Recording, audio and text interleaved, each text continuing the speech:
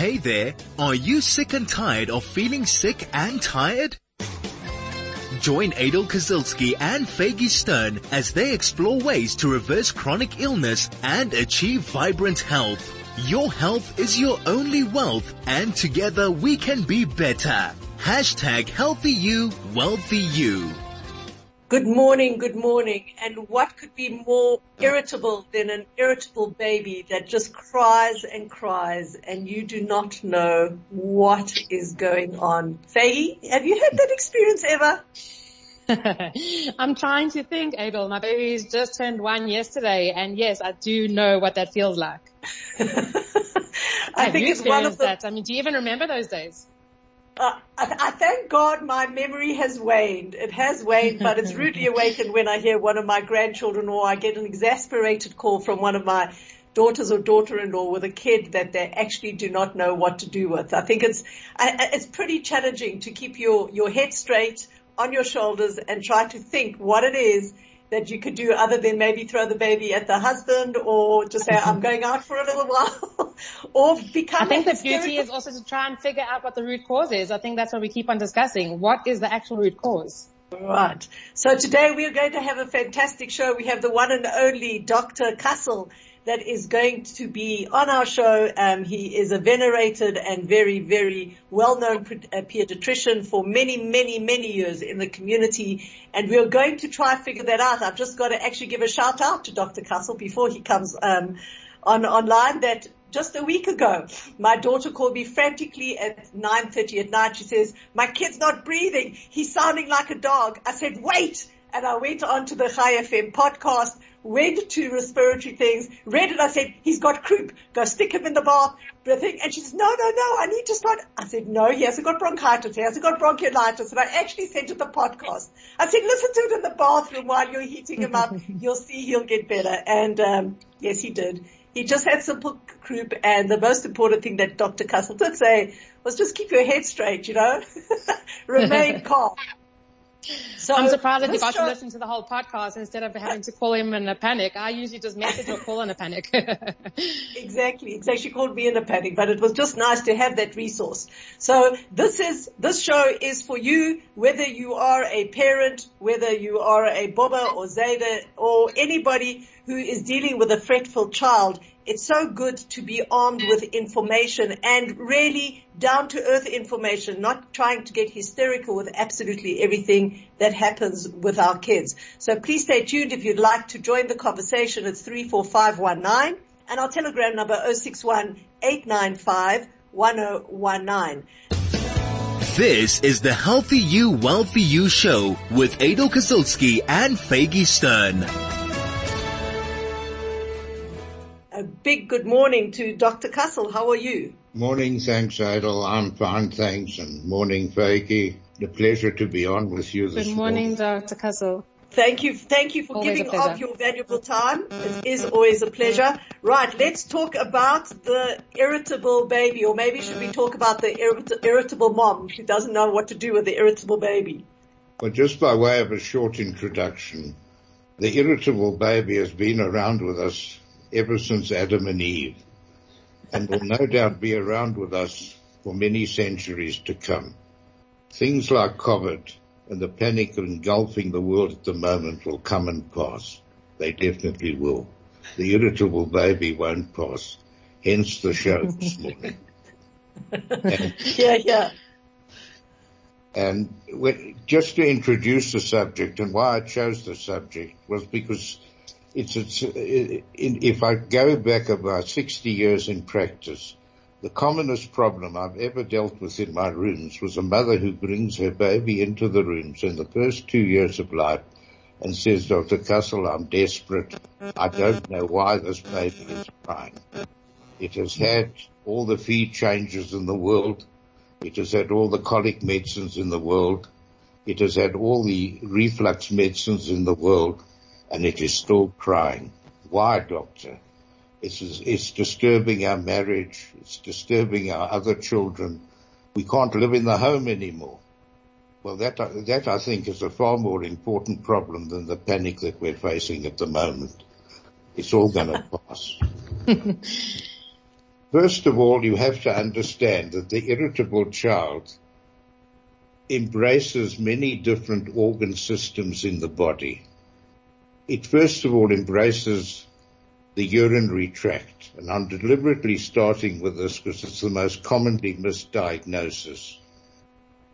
It embraces the urinary tract because nobody ever places emphasis on the urinary tract, and congenital anomalies in the urinary system leading to recurrent infections are a very, very important cause of irritability in a baby. Just to drive this point home to me was a call I got from Israel 10 days ago from a rabbi's son-in-law of a child who had gone through 11 years of suffering. Nobody had ever bothered to investigate the urinary tract, and what did this child have? It had a urachal cyst, and it's being operated on in a week's time. Now, in a great country like Israel, with all its professional expertise, nobody had yet thought of investigating the urinary tract for an 11-year-old who was irritable. And the stories are numerous of this happening. So therefore, this is our main subject today. Other abnormalities that can cause irritability are obviously abnormalities of the auditory system and resultant ear infections. And finally, the one that everybody focuses on today, which is quite wrong to focus on this, abnormalities of the digestive system. Change the feed, change to novolacamino, change to this, change to that. Nothing helps. Use this colic medicine, use that colic medicine. Despite the fact that, perhaps I shouldn't say it, but one of the recent medical congresses, they described colic as the diagnosis of the intellectually destitute, because such a thing doesn't exist in real terms. The real reason why a baby cries is probably reflux, not colic. But anyway, they happily go on with their colic medicines and their feed changes and get nowhere. And the mother gets more and more desperate. So let's focus on the urinary tract, and with your permission, both of you, I will follow it with the auditory system and with the digestive system so that we can understand. As with all my previous presentations, I'd like you to have a visual representation of what we're going to talk about. There are two kidneys in the body in which urine gets formed. This urine then passes into two tubes leading from the kidney called the ureters. The ureters then conduct the urine into the bladder through two very important valves, the ureteric valves. And from the bladder, the urine passes through the bladder neck into the urethra, and so to the outside through the urethral meatus. There's one important difference here in a male and a female. The urethra in a male is long. The urethra in a female is short. And therefore the tendency to misdiagnose urinary tract infections in a female is very, very common. Urinary tract infection and urinary tract abnormalities are a minefield. They are overdiagnosed and they're undiagnosed. They're overdiagnosed, you'll see presently when I discuss the diagnosis. They're underdiagnosed when you will see at the end. When considering abnormalities of the urinary drainage system, there are three important factors that we need to consider. Most of the abnormalities of the urinary drainage system are abnormalities which are congenital. You're born with them. They are membranes. You needn't worry about the terminology, it's too technical. They are stenoses of the tubes, they're stenoses of the meatus, they're narrowing of the tubes, incompetent valvular systems. They're always congenital in nature and really always correctable and never life-threatening. But if allowed to go on long enough, as this case in Israel demonstrates, they will eventually cause very, very severe problems and even threaten one's life later on. Another factor to consider when you're dealing with urinary tract infection and urinary tract abnormality is that stasis is the basis of infection. In the same way as when you get a thunderstorm and it rains and you get puddles of water afterwards, and those puddles of water get visited by flies and various insects, so too in the urinary system, when you get a partial obstruction to the free flow of urine, the urine will subsequently become infected. And this is the first clue that you're dealing with the problem. Recurrent urinary infections. You're listening to Dr. Kussel. We're talking about the irritable baby, and we're discussing specifically infections and problems with the urinary tract. If you'd like to join us, it's 34519, or you can telegram us on 061-895-1019. The doctor's here to ask your questions. We'll be back shortly. This is the Healthy You, Wealthy You show with Adel Kosilski and Faggy Stern. We're in conversation with Dr. Kussel, and we're talking about the irritable baby. If you're one of the unfortunate ones, but it seems like you're about 100% of the population, this show is for you. Doctor, you were telling us about urinary tract infections. Yes.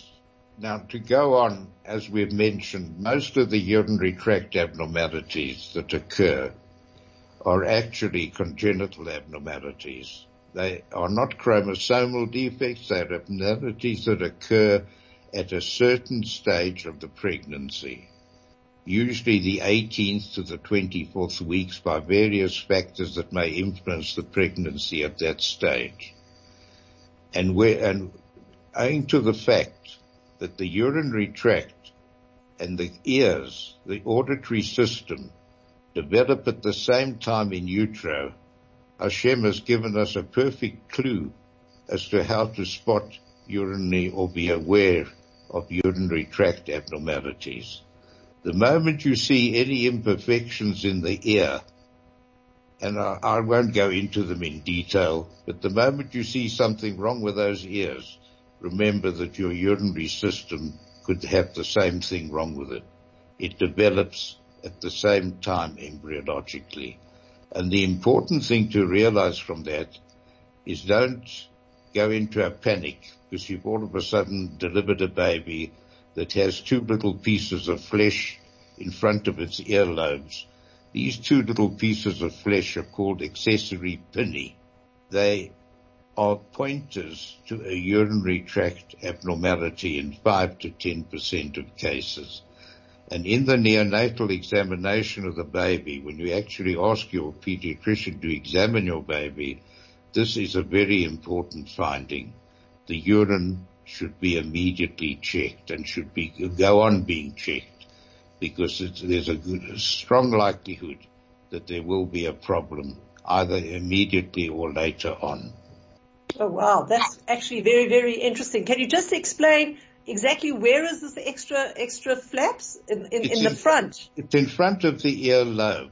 The earlobe is or let's say in front of the ear cavity. The ear cavity allows sound to go into the ear. And just in front of that flap of skin on the face, you get this accessory pinna. And very interesting. I'm sure many of the listeners have seen this in their own babies because it's quite a common occurrence. And you should always watch out for a problem. If someone saw that in their baby and they do have a fussing child later on, let's say the child, as you say, is 11 years old now, and they have been fussing, is it something that they should be looking into? Of course. There's never too late to be alert to a urinary problem. We've had cases which have got through into adolescence and adulthood because when this recurrent infection occurs, and I'm just digressing for a moment to explain it, you can't have recurrent infection lying around in your urinary drainage system. And it eventually causes back pressure on the kidneys, back infection on the kidneys.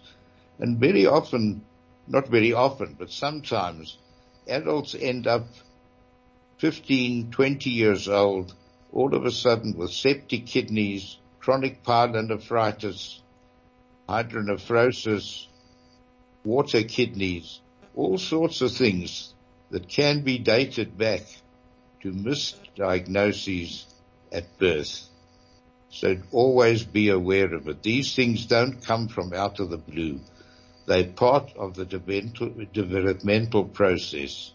And when we talk about auditory problems, the same thing applies. Just to digress for a moment, why does a child get auditory problems? Narrow eustachian tubes, incompletely formed septa, the same as happens in the urinary tract, makes the child more susceptible to ear infections. So don't just laugh off the ear infections either when we come to it. These are very important things, and above all, to emphasize it again and again. When you have an irritable child, for heaven's sake, put away the colic medicines and put away those changes of the feeds. They won't help. Set about determining why the child is irritable. And the urinary tract, which we're talking about today, is a minefield of misdiagnosis. And that's why we're just the questions come in from a listener. What happens if you get a baby that just fusses between a specific time? In this case, the listener saying, my baby fusses between 6 o'clock and 9 o'clock at night. That's the time that, he or she is most irritable. What is that all about? Well, that's probably related to reflux, because if it's at that time of the day and the baby lies flat on its back or gets put down to sleep, it is going to start refluxing and it's going to start fussing. It's got nothing to do with colic. It's spillage of gastric contents, the same as adults experience. You have a big meal for supper and you get yourself into bed within 5 minutes. You'll also break winds and you'll also start fussing, usually at that time of the night. So the golden rule, I believe, for babies, and it doesn't matter if we digress a bit over here, because it's good to answer people's questions. You can see they're starting to warm to the talk because all of them are experiencing these problems that they've been through before. A good golden rule with that sort of baby is to keep the baby in an upright position or a semi-upright position, if possible, for 24 hours out of 24. During the daytime, via a kango pouch, or what the African women have done, wrap the baby up on their backs. Why do you think they've done that? Why do you think the kangaroo did that? Because it cures reflux. That's why. And it has nothing whatsoever to do with colic. Dr. Kussel, to go back to the urinary tract infections, I found it so fascinating that it's something that's just, it seems like it's so unknown. Like as a mother, I've personally never heard of that being an issue with a fussing child. Is it something that's very undiagnosed? It's terribly missed because people don't concentrate on it. I'm telling you the reasons why this is done, because when you get a fussing child, the psyche in Johannesburg at the moment seems to be use about 20 different formulas to keep changing the formula and implying that it's due to a digestive disturbance. It's got nothing to do with it. So you can use all the NANs and the isomals and the imposois and the Novak aminos and whatever you like and pay 80 or 100 rand a tin in the end, but you will get nowhere. You'll get absolutely nowhere. Well, then also ENTs should be diagnosing this urinary tract infections if they see that children are constantly getting ear infections. Of course, it's the first thing that you should do is you should examine the urine properly, as we're coming to. Go ahead. See, just to digress again for a moment, very important Jewish problems are the circumcision problem and the bedwetting problem, which I think will be pertinent to mention at this stage. Now, as far as the circumcision problem is concerned, it's not a problem, and please don't get me wrong, I'm not talking against circumcisions like these other lunatics. I'm very much in favor of the bris milah, but even the most well-done bris can cause scarring at the end of the urethral meatus. It can cause a scar to form over there. And I've seen many cases in my practice that have gone on screaming and screaming and screaming with nobody helping the poor child. The clue to that is hesitancy of urine passing. Always ask the mother, when the child screams, does it scream before it passes the urine, and then does it stop screaming the moment it passes the urine? And her answer will be yes. And very often, when it passes the urine, it shoots out a lot of urine, stops, and then shoots out another lot of urine, because it's trying to get past the meatal scar. Now, you know what the treatment of that is? It's a simple catheter or probe to dilate the meatus, and no more screaming child. Wow. And there are many Jewish women that have been relieved of this agony by having that simple process done. That's very interesting. Wow. The other interesting factor is bedwetting. You see, bedwetting has been, whenever you attribute things to psychology, it's a dangerous route to go. The child's on sugar, it's disturbed, it's stressed, it's all sorts of things, but it's nothing of the sort. A lot of children that are bedwetters have small bladder syndromes. The bladder is too small, and when the bladder distends, normally in a normal person, you want to go to the toilet, you want to pass urine, and you go and pass urine. But very often a child who is busy, a child who goes to nursery school, a child who is busy doing other things, ignores the initial sensation to want to go to the toilet. So the bladder overdistends, and when the bladder overdistends, he loses that sensation, and he doesn't know anymore that he wants to go to the toilet. So you've got to re-educate his bladder. You've got to try and get him to wee frequently, even though he doesn't want to wee. And you've got to try and limit his fluids, and in that way you will cure his enuresis, his bedwetting. You won't cure it by giving him drugs, psychotropic drugs. You won't cure it by giving him things to tighten his bladder neck. You'll make it even more difficult for him. And a lot of these medicines that are used for enuresis have serious effects on the blood sugar and can send them into hypoglycemic coma. So don't go that route. Go the simple route. It's a small bladder syndrome, and you'll get many of your listeners that'll be delighted to hear that bit of information. So, can we talk around urinary tract infections? Like, is the only way to diagnose that is that the child has a high temperature and they're not presenting with anything in their nose, throat, they're not coughing, and they're just running a high temperature? Should one always go and check, for a urinary tract infection? Well, we've said the first part.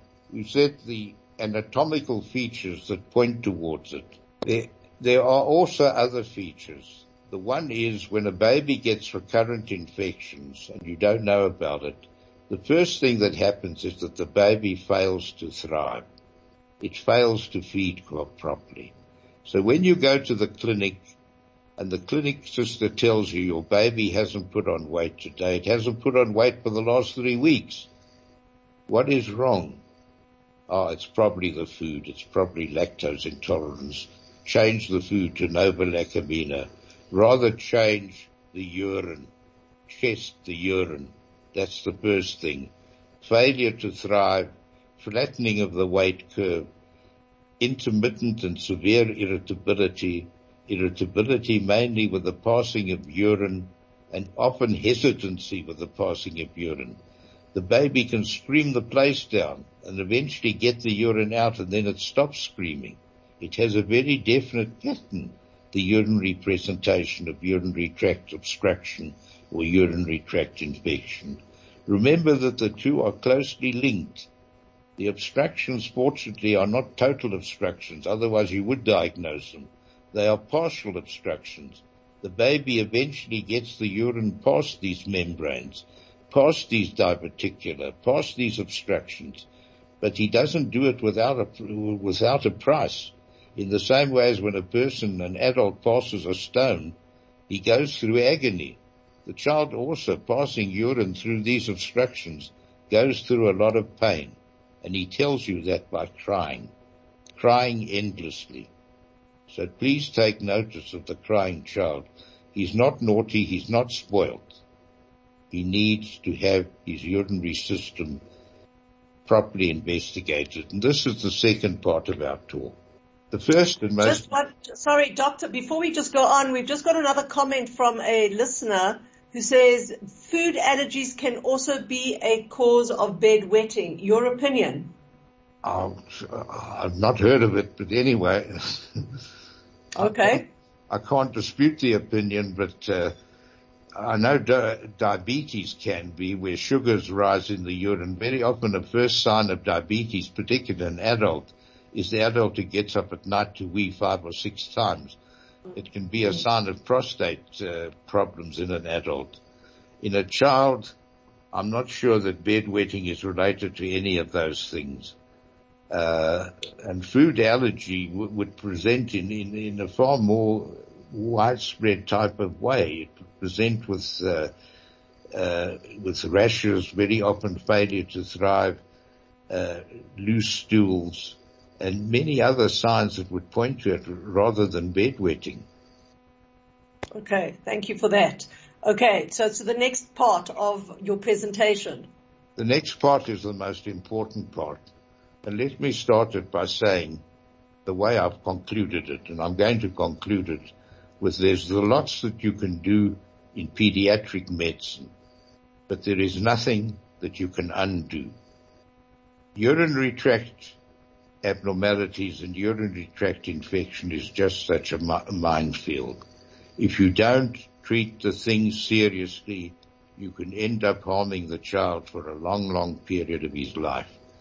If you do treat it too seriously, you can cause severe trauma to the child. So both ways, there is a minefield with urinary tract abnormalities. Just to illustrate, well, first I'll discuss the basic things that we do to diagnose a urinary tract infection. Obviously, the thing to do is to analyze the urine, but this is where the greatest problem comes in.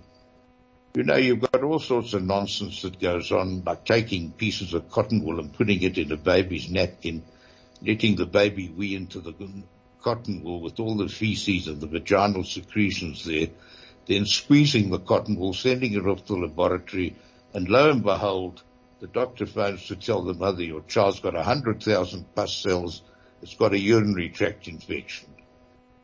It's, in the old term we use, bobomyces. It's nonsense. Absolute nonsense. Because you can't test urine like that.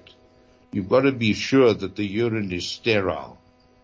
Now, in a male, that is far easier, and in a male over 2 years, that is definitely easier, because the male urethra is longer than the female urethra.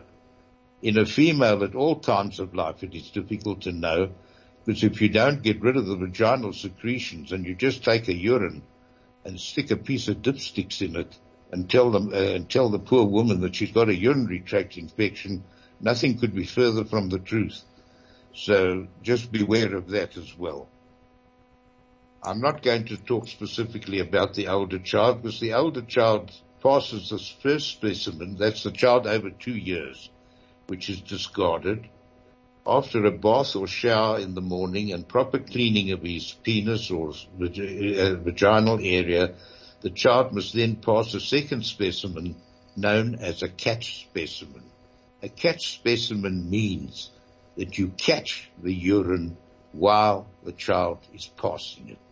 Not from a mug, not from a potty, not from a receptacle. You catch it in the air and then put it into a sterile bottle and send it immediately to the laboratory.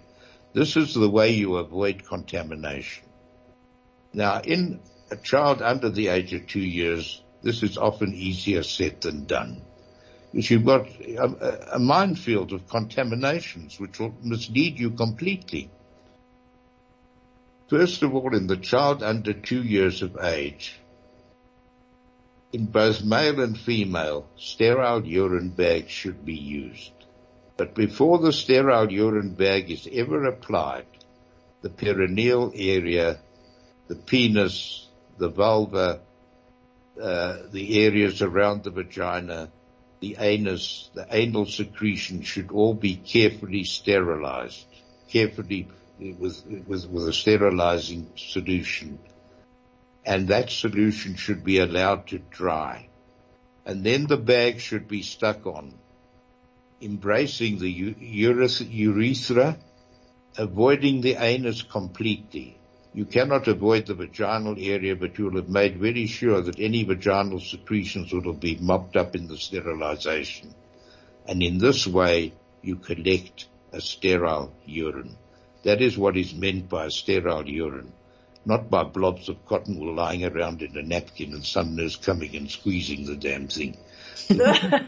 We're talking to Dr. Kussel, and a listener, Jonathan, said, Dr. Kussel is a genius. I hope to hear him more often on Chai FM. Well, this is the place where we are in conversation with Dr. Kussel, and we love that you join our conversation.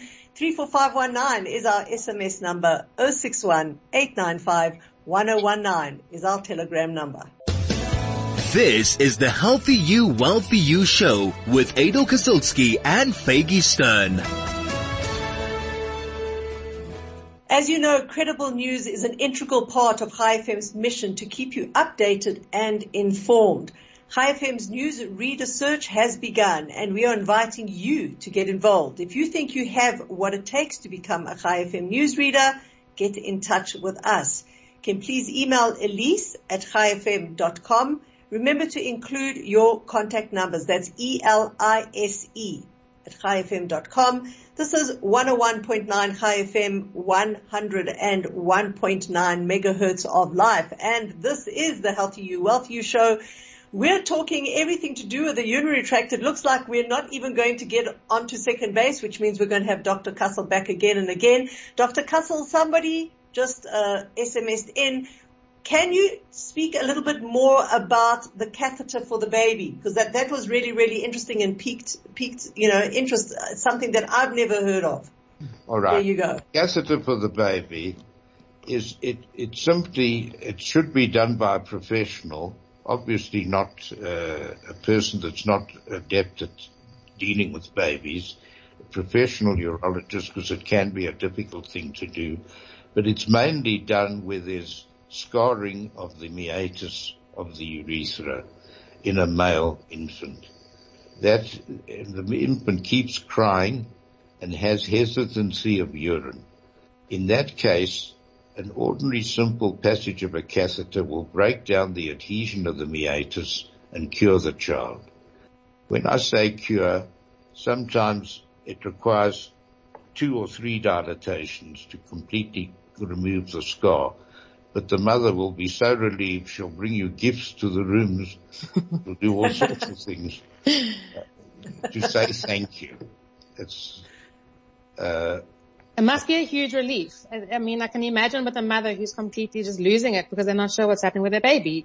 Once it's diagnosed and fixed, I mean, this child probably just has a huge relief.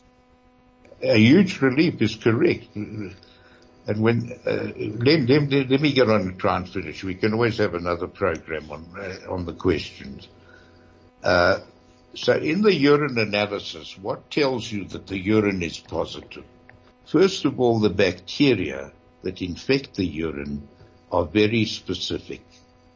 They are Bacillus proteus and E. coli. Those are the 2 bacteria. And if you start getting other bacteria reported by the laboratory, you can be reasonably certain you've contaminated the specimen. See, Staph aureus, streptococcus comes from the throat. It's unlikely that you're likely to get a throat germ in the urine. And so there are many pitfalls in this sort of thing. Make sure that your culture that they grow is the culture Bacillus proteus or E. coli before they put the child onto treatment. The other pointer is the amount of pus cells in the urine. Normally there should be less than 4. There should be no pus cells in the urine. In a urinary tract infection, you get between 10 and 100,000 pus cells. And that's the second factor that tells you that you've got a urinary tract infection. But we never rely on that because there's too much of a minefield, too much possibility of contamination.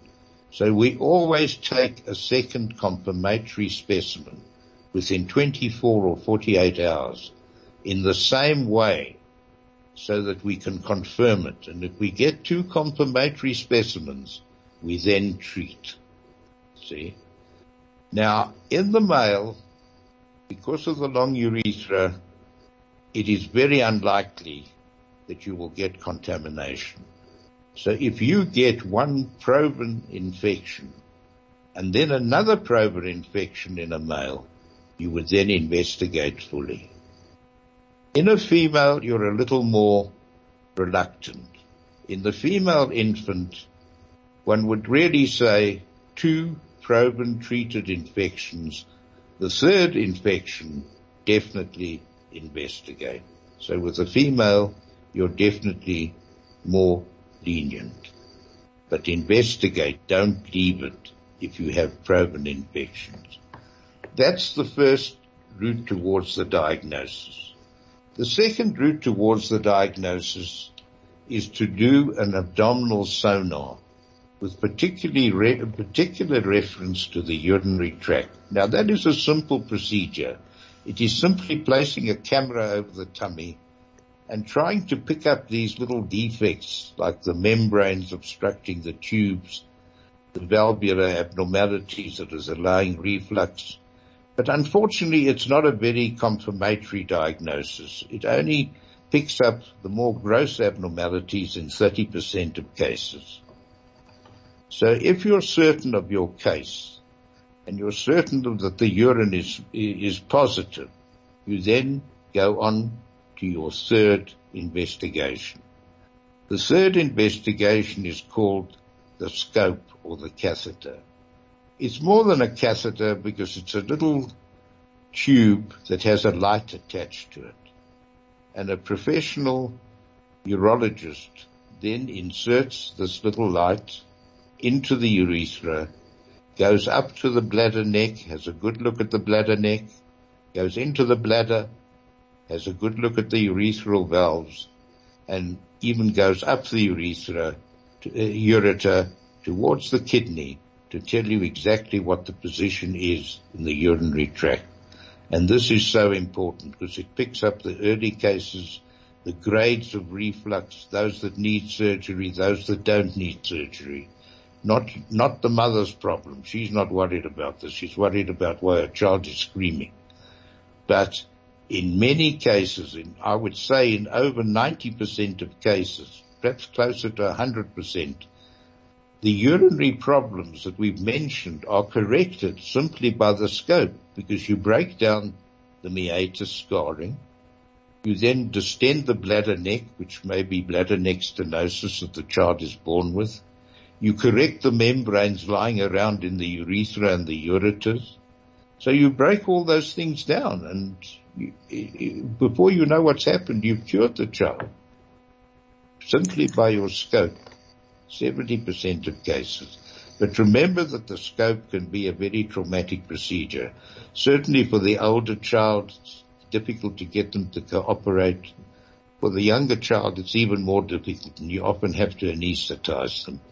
And passing the catheter has to be done by a professional, not somebody who's ham-handed and is not going to be able to do the thing properly. You're listening to 101.9 High FM, and we're talking to Dr. Kussel. We've got a couple of minutes left, but we're just going to go for a quick break, and we'll be back.